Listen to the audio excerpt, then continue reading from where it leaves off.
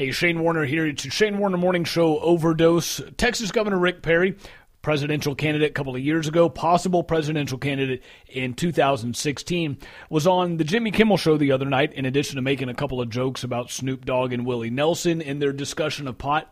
He did have something of substance to say, not that those jokes weren't funny enough, but listen to this. And we put drug courts into place. I think making some really smart decisions about dealing with people, particularly when it comes to these small amounts of drugs.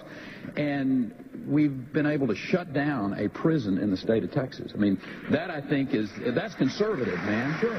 Now, there's an argument that you don't hear all that often as it relates to pot and the legalization debate, and that is this, that it is a conservative position to have to treat drugs differently, especially pot, because it's not a good use of taxpayer money. It's not terribly efficient to throw people in jail. And if we can shut down prisons here in Texas because we don't need the space, because we're not throwing people in jail for pot, then that's a good conservative policy. Normally, the pot debate revolves around the idea that individuals should be free to smoke, inhale, whatever they want, so long as they don't harm other people. That's a position that I agree with. I'd love to see Texas, I'd love to see the United States legalize pot. But Rick Perry is striking an interesting middle ground here between the old guard conservatives who still think that they have the moral authority, or that government should have the moral authority to tell people what they can and cannot do, how they should and should not live their lives, and the new, younger conservatives, as recently chronicled in the New York Times,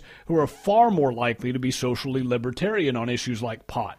Now, the big question is if anybody's going to buy Rick Perry's argument that that is a conservative policy position, not because of some hedonistic tendency to go out and get stoned all the time, but because it's just good public policy, and the war on drugs has been a miserable failure for the last half century.